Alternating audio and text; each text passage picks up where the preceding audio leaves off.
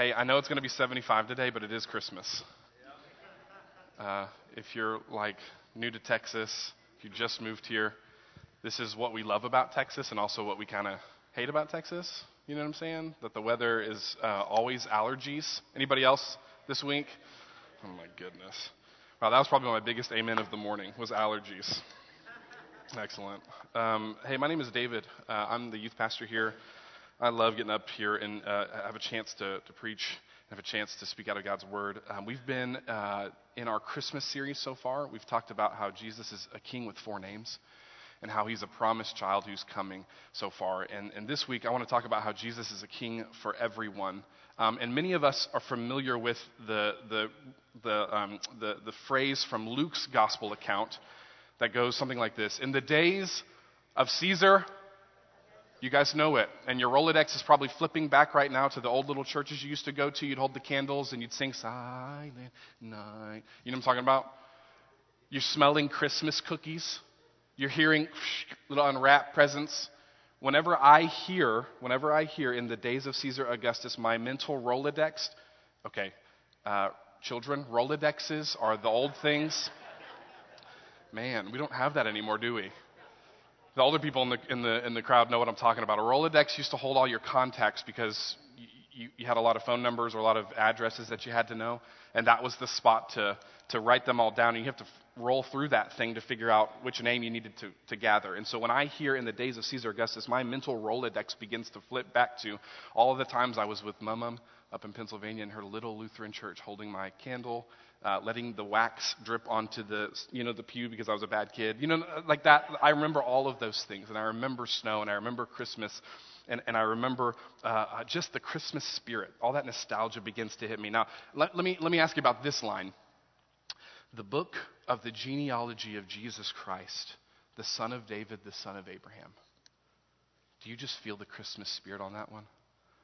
You're about to read a genealogy. Do you just feel like, oh man, I'm so excited to read this genealogy right now. I feel like Christmas is happening all around me right now. Frosty the Snowman's magic is going to whip me into the air. Okay, well, let's keep reading. What about this? Abraham was the father of Isaac, and Isaac the father of Jacob. And Jacob the father of Judah and his brothers. And Judah the father of Perez and Zerah by Tamar. And Perez the father of Hezron, and Hezron the father of Ram, and Ram the father of Abimelech. And most of us at this moment begin to glaze over because we've exited the Christmas spirit and now we're reading a list of names. This is the beginning of the gospel account that Matthew gives us. It starts off with a genealogy, and I know that the genealogies and Leviticus and some other books like that are the places in Scripture where our eyes begin to glaze over, and we'll just as quickly as we can pass over those names or just skip them altogether. You guys know what I'm talking about? They're the most snore-inducing parts of Scripture. Can we say that out loud? I am, for sure. I know that when I do my yearly Bible plan, I get stumped in Leviticus. I get stumped in Numbers, where they just keep talking about all these names over and over again. I get stumped again in Chronicles because it's boring. It's a little boring, right? Okay, y'all are with me today.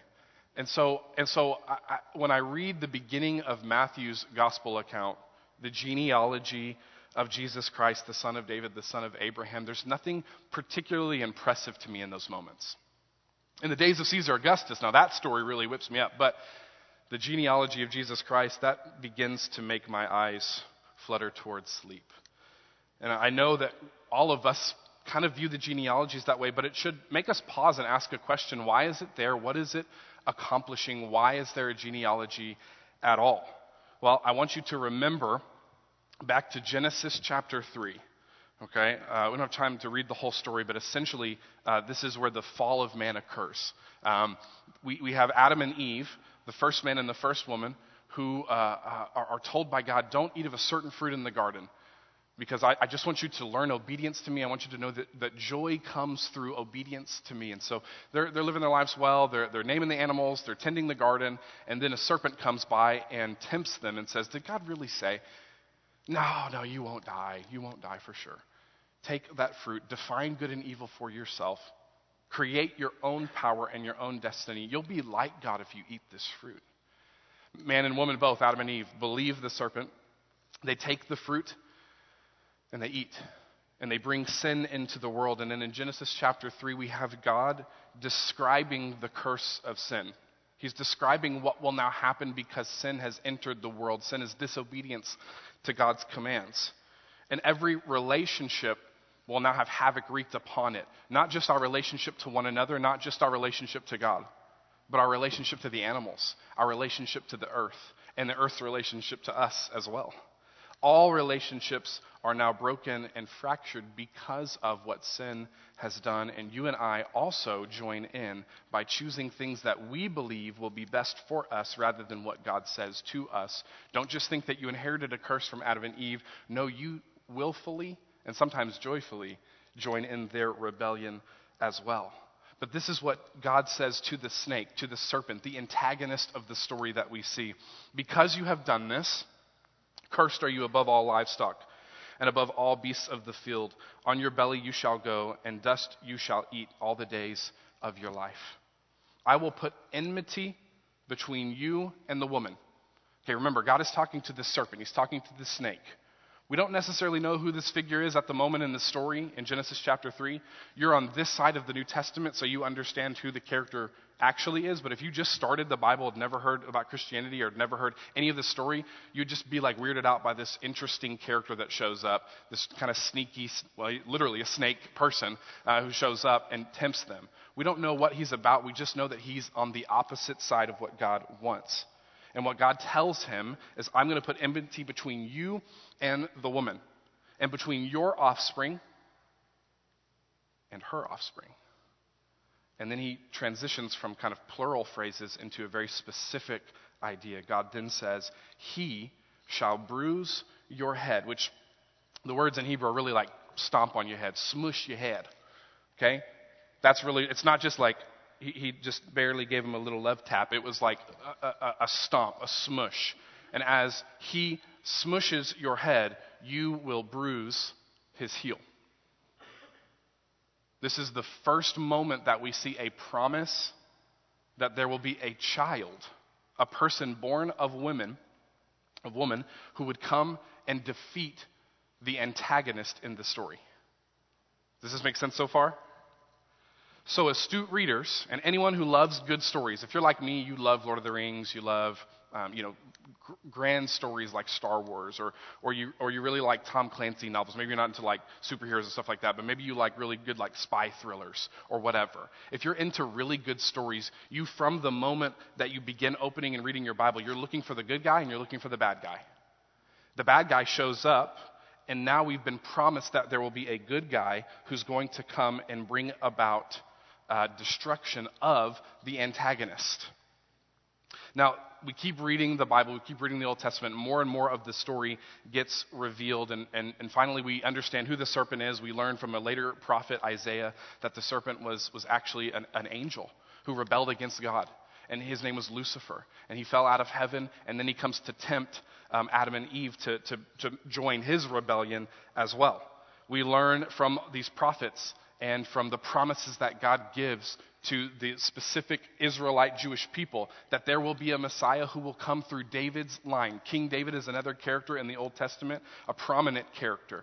He was so in line with God's heart that God decided to send the Messiah through his biological line. And so we're looking for a child who will come through David's line. We're looking for a specific place. We know that Bethlehem will be the place that a child will be born, and we're looking for a certain person who will embody the characteristics that the prophets tell us he'll be like. So the genealogies are important. I know that we glaze over, I know that we start to yawn when we think about them, but the genealogies are important because who are we looking for? We're looking for Jesus. We're looking for a child who would be born of woman. We're not looking for a God who will come out of heaven in all of his splendor and destroy everything and make it all new again. We're looking for a little baby to be born who will defeat sin and who will defeat the antagonist of the story, which we later on know to be Satan or the devil. We're looking for this promised offspring, and the genealogies help us to be specific about who this person will be, what line they come through. In fact, if you were to buy a chronological Bible, Does anybody own a chronological Bible? I'm just curious. A couple of us in the room. They're really interesting. The format of your Bible right now as it is not in chronological order. So maybe the first 5 books of the Bible are, maybe the first 6 or 7 books of the Bible are, but then after that, they just kind of get arranged in different places. So all the prophets get put together, kind of all the history stories get put together, and then all the poetry and wisdom literature gets put together in the middle.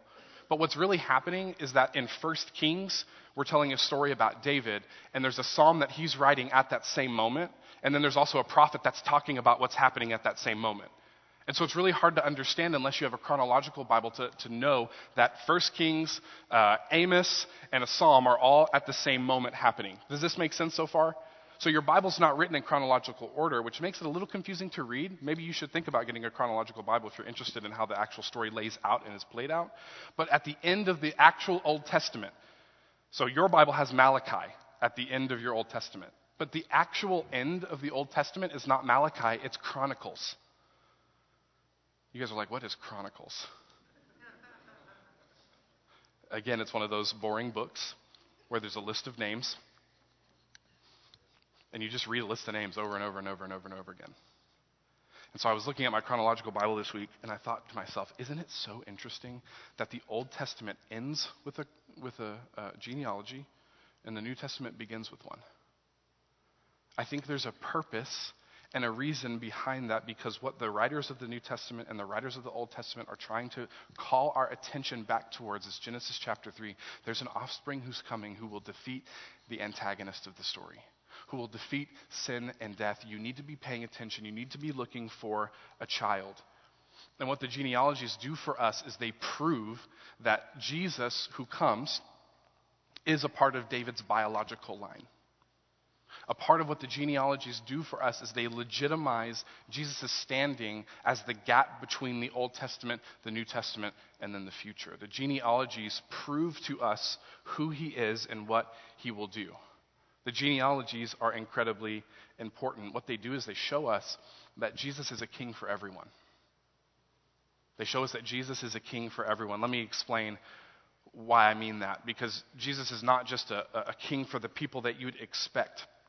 The genealogy in Matthew is not a complete genealogy. There's only 14 generations, I think, that are listed, which there's far more that are actually between Adam and Eve all the way to Jesus. There's far more, but the writers of the Old Testament weren't concerned about necessarily that perfect accuracy. They were concerned with accuracy, but they were concerned more with the major players of the story to get you to Jesus. Does that make sense? We're not trying to give you every single name ever. We're trying to give you the major players of those names. And what's interesting about Jesus' genealogy is that there's wicked kings like Jehoiakim mentioned.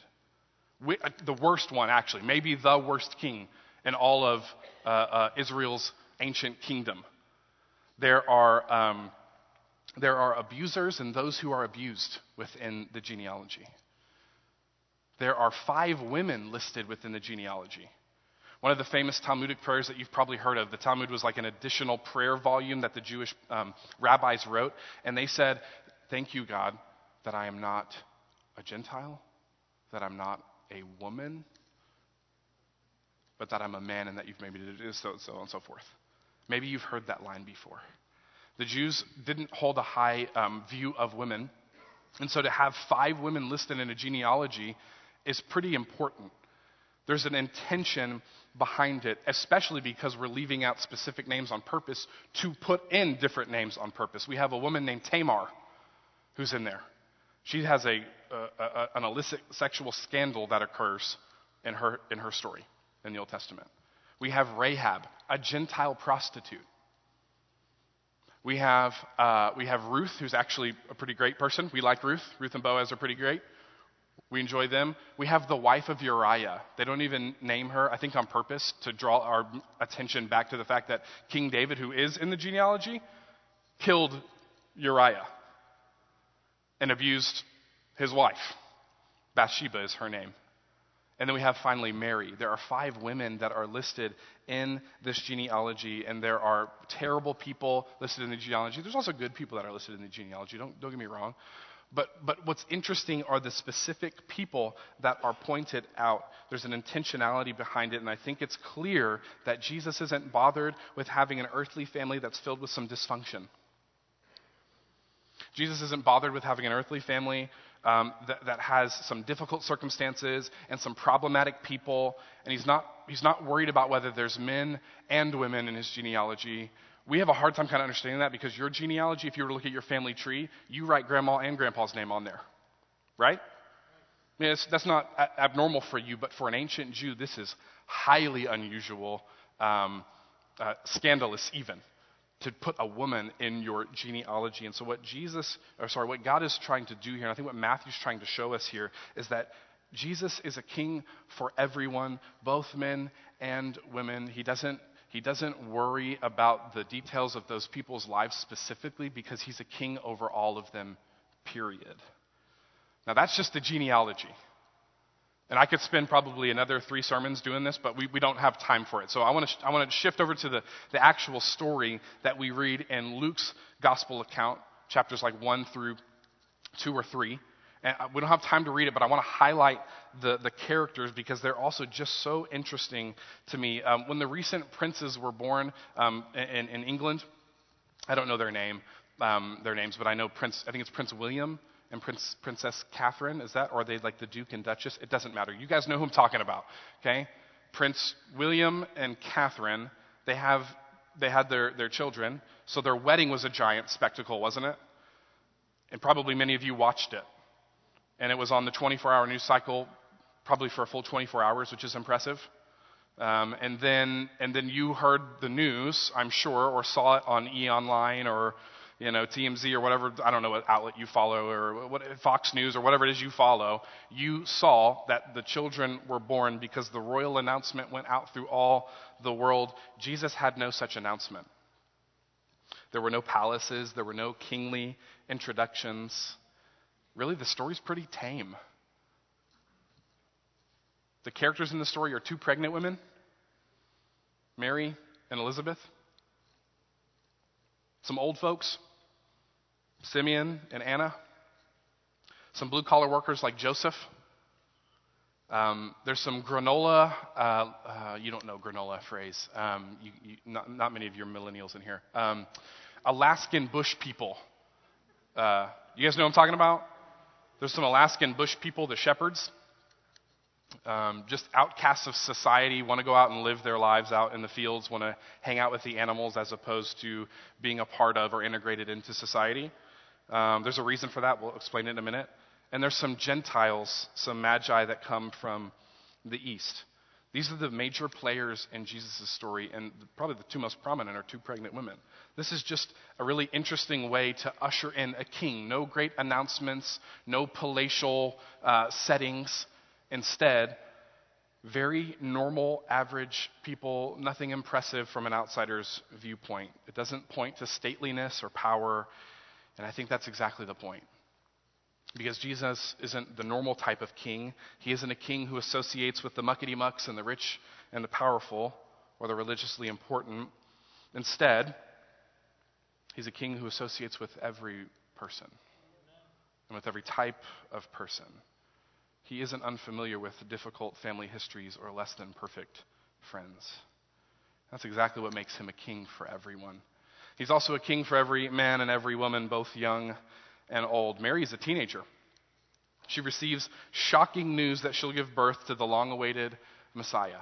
We've been waiting since Genesis chapter 3 to have this person who will defeat the antagonist of the story. We've been looking for this person, and every time an important character pops up in the story, we see Moses and David and Daniel and Isaiah and all these impactful characters, and we keep thinking, is this going to be the one that will finally defeat sin, will finally defeat the antagonist of the story? And none of them are. And so we've been waiting and waiting and waiting, and finally Mary receives a message out of the blue that she will be the one who gives birth to the Messiah. I've always wondered why she was chosen. Have you ever wondered that? I've always wondered why and maybe a pastor told me and I just didn't catch it, but but Elizabeth, the other pregnant woman of the story, who's giving birth to John the Baptist. He's the one that comes before Jesus. He's actually Jesus' cousin, and he's going to come before Jesus, and he's going to tell Israel about the coming Messiah, and he's going to prepare a way for the Lord, that Israel's hearts would be ready, the people of Israel would be ready to receive the Messiah. He's an important character in the story, and Elizabeth is an important character in the story. She says this about Mary in Luke chapter 1, verse 45, "And blessed is she who believed that there would be a fulfillment of what was spoken to her from the Lord." Why was Mary chosen? Because she believed. Because she believed that there would be a fulfillment of what the Lord had spoken. She listened to God's word. She trusted it, and then she obeyed. Not because she's outwardly impressive or because she held status that marked her apart from anybody else. She's a teenager from Nowheresville. I mean, as insignificant, especially a girl in that ancient time. She's as insignificant as you can get, and yet God decides to partner with Mary to bring Jesus into the world. He chooses her to be the one that protects, guides, and nurtures King Jesus in his young life. Then there's Simeon and the prophetess Anna. Old people. We got any old people in the room? Don't raise your hand. I'm just kidding. Don't raise your hand. None of y'all are old. You're just seasoned. Okay? You're just wise. Old people, Simeon and Anna, they get the blessing of meeting the long-awaited offspring who would finally defeat evil and sin. Simeon had apparently been praying for a long time, asking God if he could meet the Messiah. You guys know the song, "The hopes and fears of all the years are met in thee tonight." Simeon actually got to meet the one in whom our hopes and dreams should be placed. Simeon was waiting, and in fact, Scripture says that God kept him alive until he could meet the Messiah. I think that's pretty cool. God allows him to live until he meets the Messiah. Mary and Joseph, they come to the temple and they present Jesus. We have a new son. Here he is. He's our firstborn. There's some specific ritual laws that had to occur when you had a firstborn. So they bring him to the temple, and Simeon, moved by the Spirit, gets to go meet just this little baby. But he recognizes, because he's listening, trusting, and obeying God's word, he recognizes that this baby is truly the king who was to come. He's been paying attention to his genealogies. He's been paying attention to the promises that Scripture has been giving. And finally, he gets to meet this promised child. And he breaks out into praise. It's a really cool moment in Luke chapter 2. Then the prophetess Anna, right after they get done with Simeon's praise moment, I just wonder what Mary and Joseph are thinking. They're just trying to have you ever been walking in a supermarket and you got a baby and every old person's like, "Oh, they're so cute." That's what I imagine Mary and Joseph. They're just I'm trying to go get the carrots. You know what I'm saying? Just let me go do the thing I'm trying to do, please. And they carry Jesus on to the next moment, and then the prophetess Anna, who's also very old, shows up.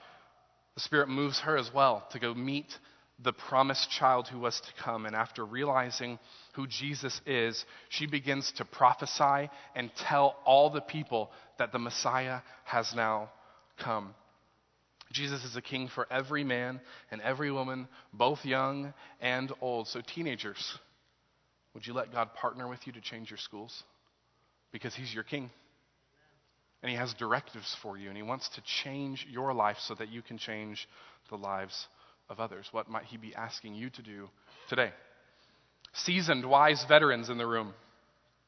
What might God be asking you to do? Are you partnered with him to see evil defeated in your families and in your circles of influences? Simeon and Anna were. They stand as an example for us and how we should be seeking to partner with God to find the things that he's promised for us and for our families. Listen, don't just talk about my generation. I know I'm a millennial, and I know I'm wrecking all the businesses in the whole world, and I get all that. But don't just talk about me, talk to me. Get to know me, get to know my people. We want to know you. And listen, the church has something that nobody else does: genuine friendship and relationship. Nowhere else in the world. In fact, I was just listening to a sermon last night. This is not my notes, this is for free. I was listening to a sermon last night. In South Korea and in Japan, they're starting to make furniture for one. The only time that ever happened was when great wars occurred, like the World Wars, and when the bubonic plague happened in the 1500s. The last time that furniture was made for one was when great calamities occurred and no one had relationships because no one was alive to have relationships.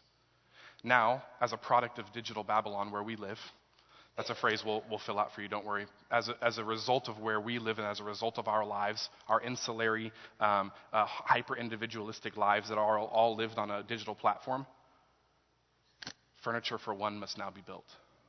Isn't that wild? The church must not be so. Old people, young people, we need to work together to be the church that Jesus came to be king of. We need your relationships, wise people. We need you, and we love you.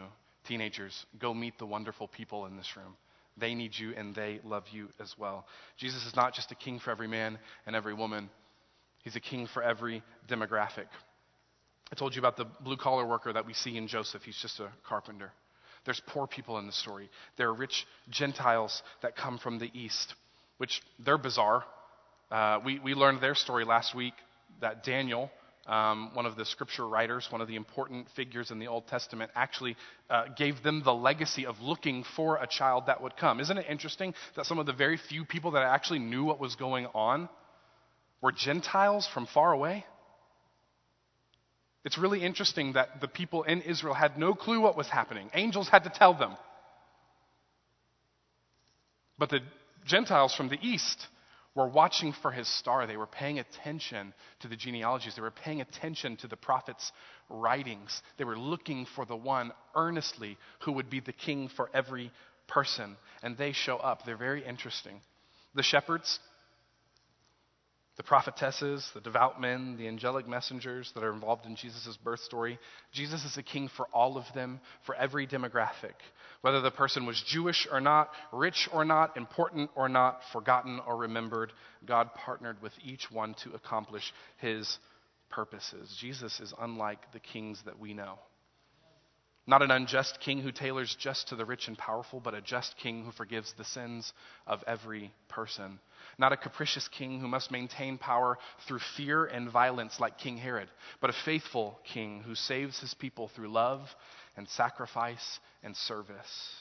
Not a king just for the Jews, but a king for all ethnicities. If I have time, we could just look at the prophecies in the Old Testament that talk about how Jesus will be a light to the Gentiles. In fact, one of the very first promises that we receive in the Old Testament about Abraham and the promise of his family being the one that would bless all the world, that's one of the very first things that links Abraham to God is that God tells Abraham, your family will be blessed, but not only will they be blessed, they will be a blessing to all peoples. We have from the very beginning the heart of God showing us that God is not just for a certain type of people, he is for all people. I love it. In the birth story, we see all these different types of people. God chooses to partner with people not unlike you and I. People from every walk of life, people of all ages. What distinguishes them is not their labels, though. That's not what distinguished them. Yeah, you see different people and, different hair colors and different skin colors and whatever. But that's not what distinguished them, not their labels. What distinguished them from the rest of the world was their willingness to listen, trust, and obey God's directions. In each character of the story, we see a person ready and willing to be used by God to accomplish his purposes in the world.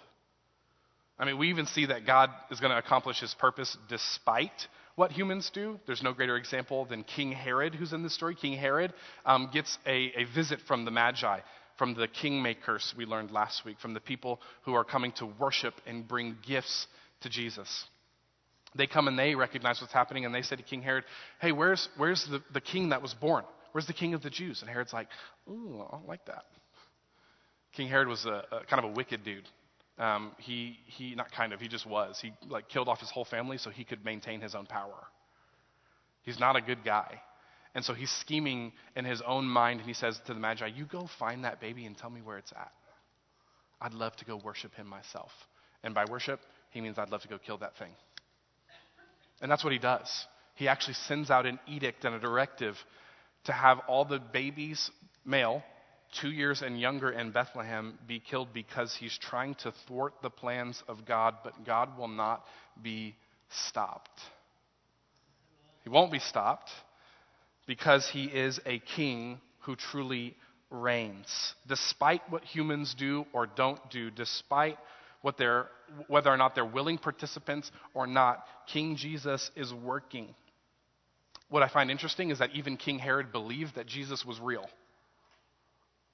you ever catch that? Why would you try to kill him if he wasn't really the king? Even King Herod's like, okay, this might be legit. Because he had the people like go and check out the scriptures to see if this was all real. And the Magi are really interesting, and they go and check it out to make sure it's all real or not. And they know it's real, and they come and they inform King Herod about the whole deal.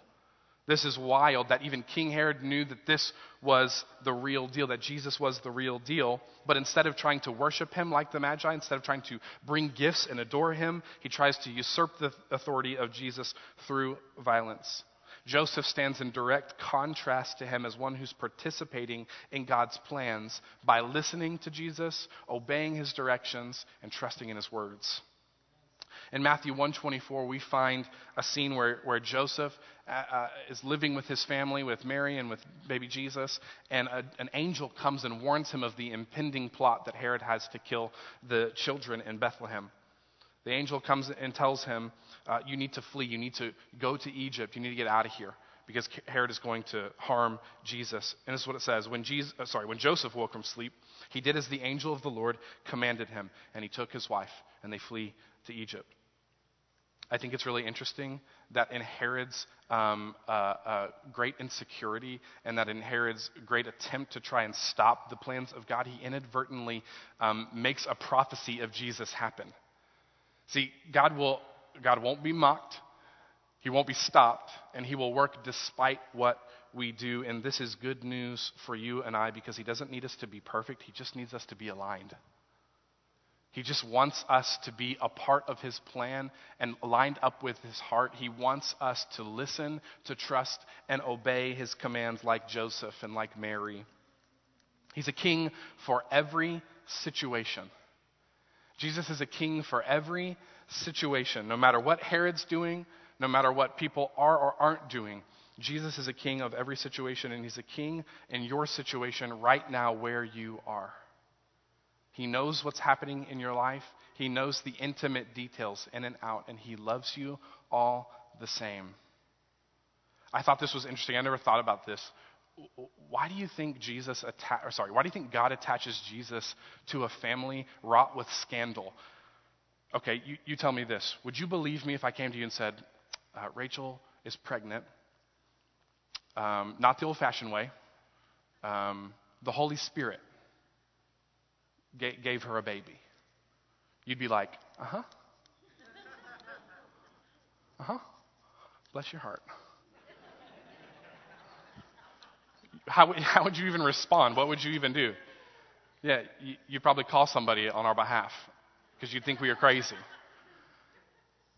Mary and Joseph have this unique situation. Listen, God knew what he was doing. It's not like God was surprised that there would be a scandalous kind of small-town gossip surrounding Mary and Joseph.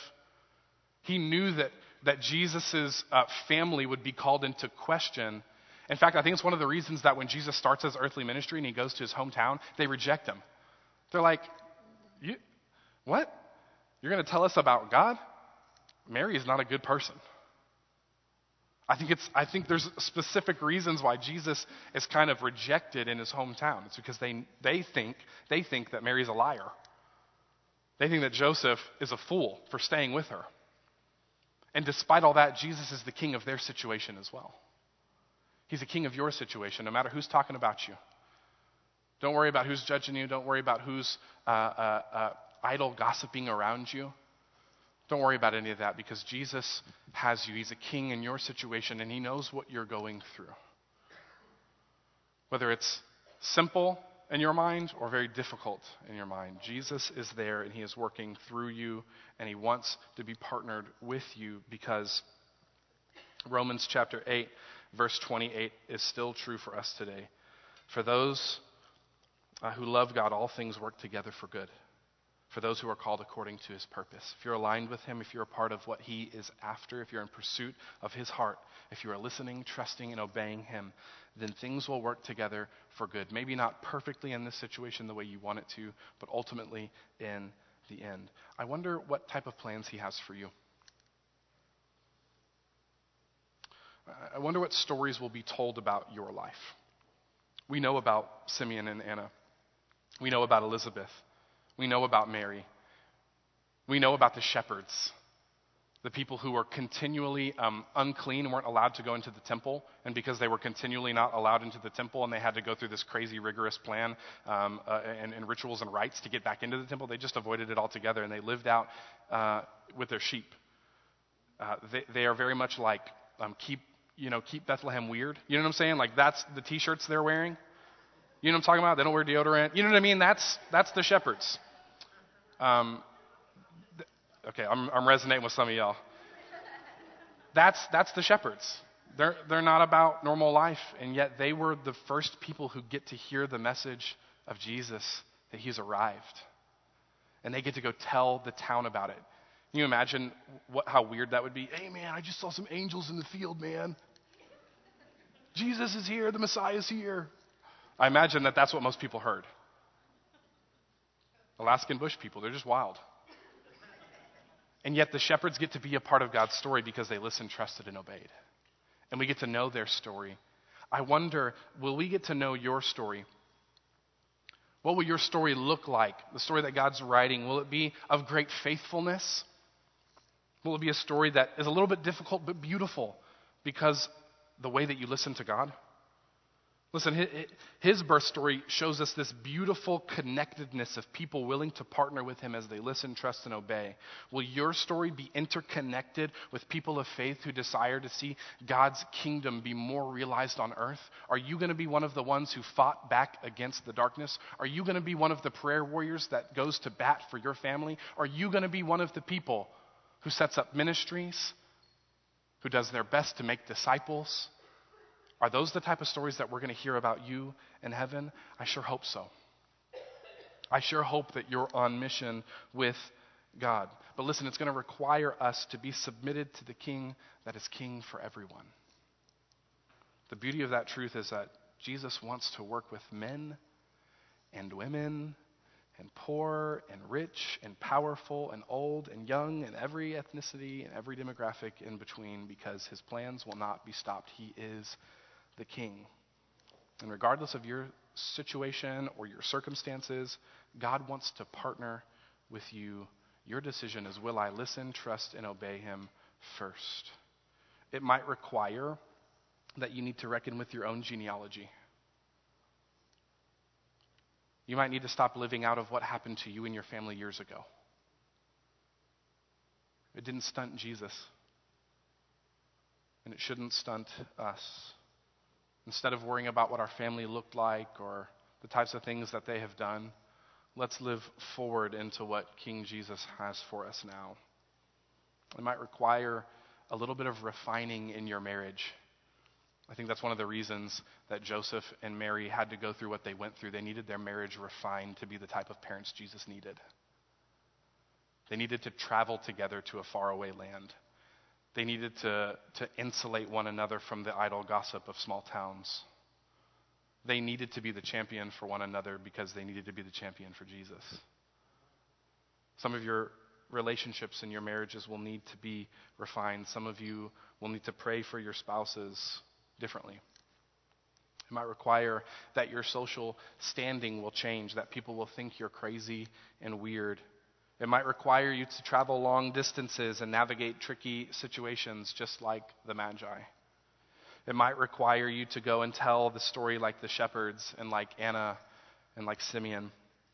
It might require you to humble yourself and believe that God wants to fulfill his purposes in you and through you. It might require that God is going to show you the fruits of your labor when you're much older and not right now. It might require, I was thinking about this. My dad started, he went to seminary here in Fort Worth at Southwestern.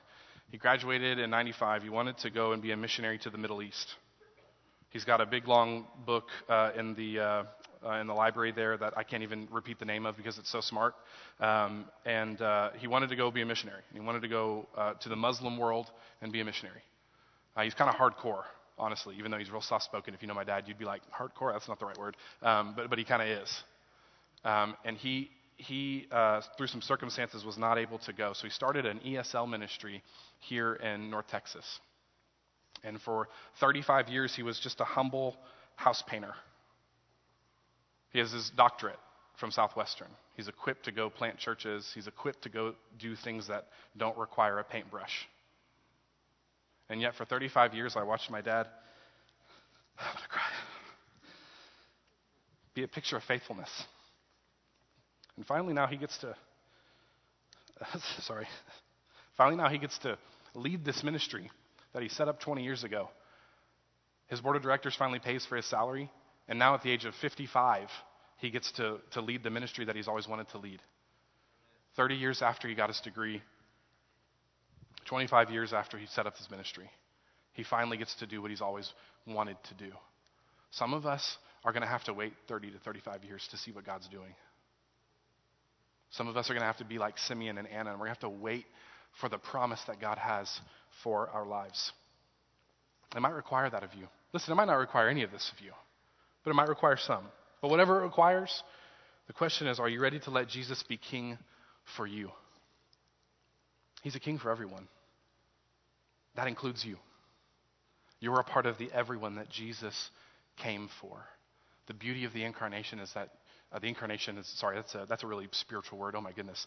The beauty of Jesus coming down to earth and being born of a man and a woman and being a man is that he knows your struggles intimately and he loves you personally. He's not one who doesn't understand what it looks like to be you.